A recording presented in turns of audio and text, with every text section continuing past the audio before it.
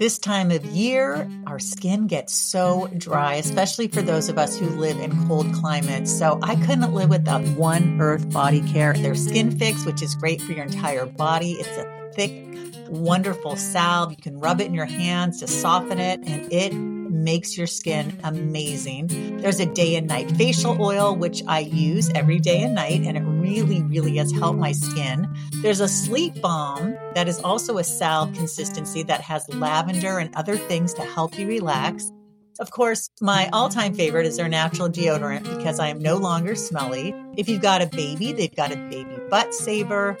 The other thing that has completely transformed my hair is their shampoo and conditioner bars. They've got Skin Fix for pets, which has helped my Blue stop eating his paws all the time or nibbling on them. And of course, they also have a pet shampoo bar. Please check them out at oneearthbodycare.com. Hi, I'm Lisa Davis. So glad you're listening to Health Power. Today we're talking about vodka, but not to drink. We are talking about cleaning with vodka. It's not just for beverages. It is an article from Naturally Savvy. Every Monday, Thursday, and Friday, I highlight an article. It's probably about a 4 to 7 minute chat that I do, and to share some great information with you to help you be the healthiest and happiest you can be. So, vodka. It is often made from fermented barley, corn, potatoes, rye, or wheat with added enzymes. And it's not only an ingredient in a Bloody Mary, but it can provide stellar results when used in a spray bottle or straight from the bottle for a variety of cleaning projects around the house. So you can use it as a fabric refresher. You can use it as a jewelry cleaner. So if you have jewelry without stones or gems that need cleaning, vodka is the answer. Soak chains, rings, bracelets, or earrings in vodka for 15 to 20 minutes and then wipe them off with a soft, clean cloth. They will sparkle. That sounds fun. You can also use vodka as a mold and mildew remover. I have this stain on my ceiling in the bedroom, and it's some kind of mold. It's not black mold, but still, I think I don't drink, but I think I'm going to buy some vodka.